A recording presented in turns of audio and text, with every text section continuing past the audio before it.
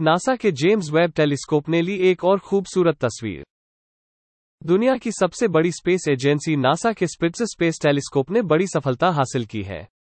अमेरिकी अंतरिक्ष एजेंसी की रिटायर्ड हो चुकी इस ऑब्जर्वेटरी ने गहरे अंतरिक्ष यानी डीप स्पेस की कई शानदार इमेजेज कैप्चर की हैं। खास बात यह है कि इस ऑब्जर्वेटरी को अपना योग्य उत्तराधिकारी भी मिल गया है।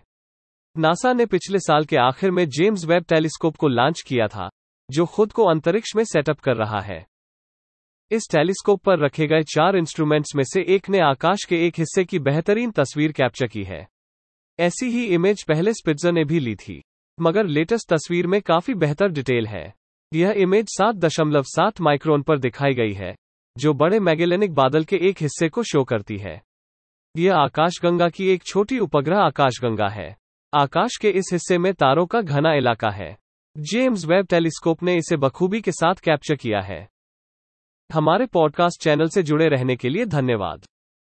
आप हमारी वेबसाइट thinkwithniche.in पर अन्य श्रेणियों जैसे व्यापार, सफलता, मनोरंजन, स्टार्टअप, सिनर्जी, स्थिरता, समाचार और उद्यमिता से जुड़े पोस्ट पढ़ भी सकते हैं।